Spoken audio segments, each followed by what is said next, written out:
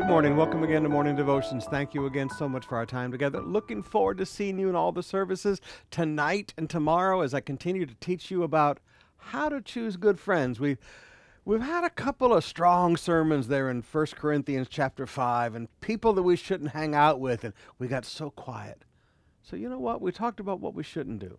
So before we go farther in 1 Corinthians 5, I wanted 2 weeks, not just one, 2 weeks to talk to you about how to choose friends and how to be a good friend.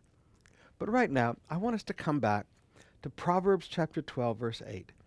A man is commended according to his good sense. I like that. People compliment you. They don't compliment you for your intelligence. They don't compliment you for your guapo. They compliment you for your good sense.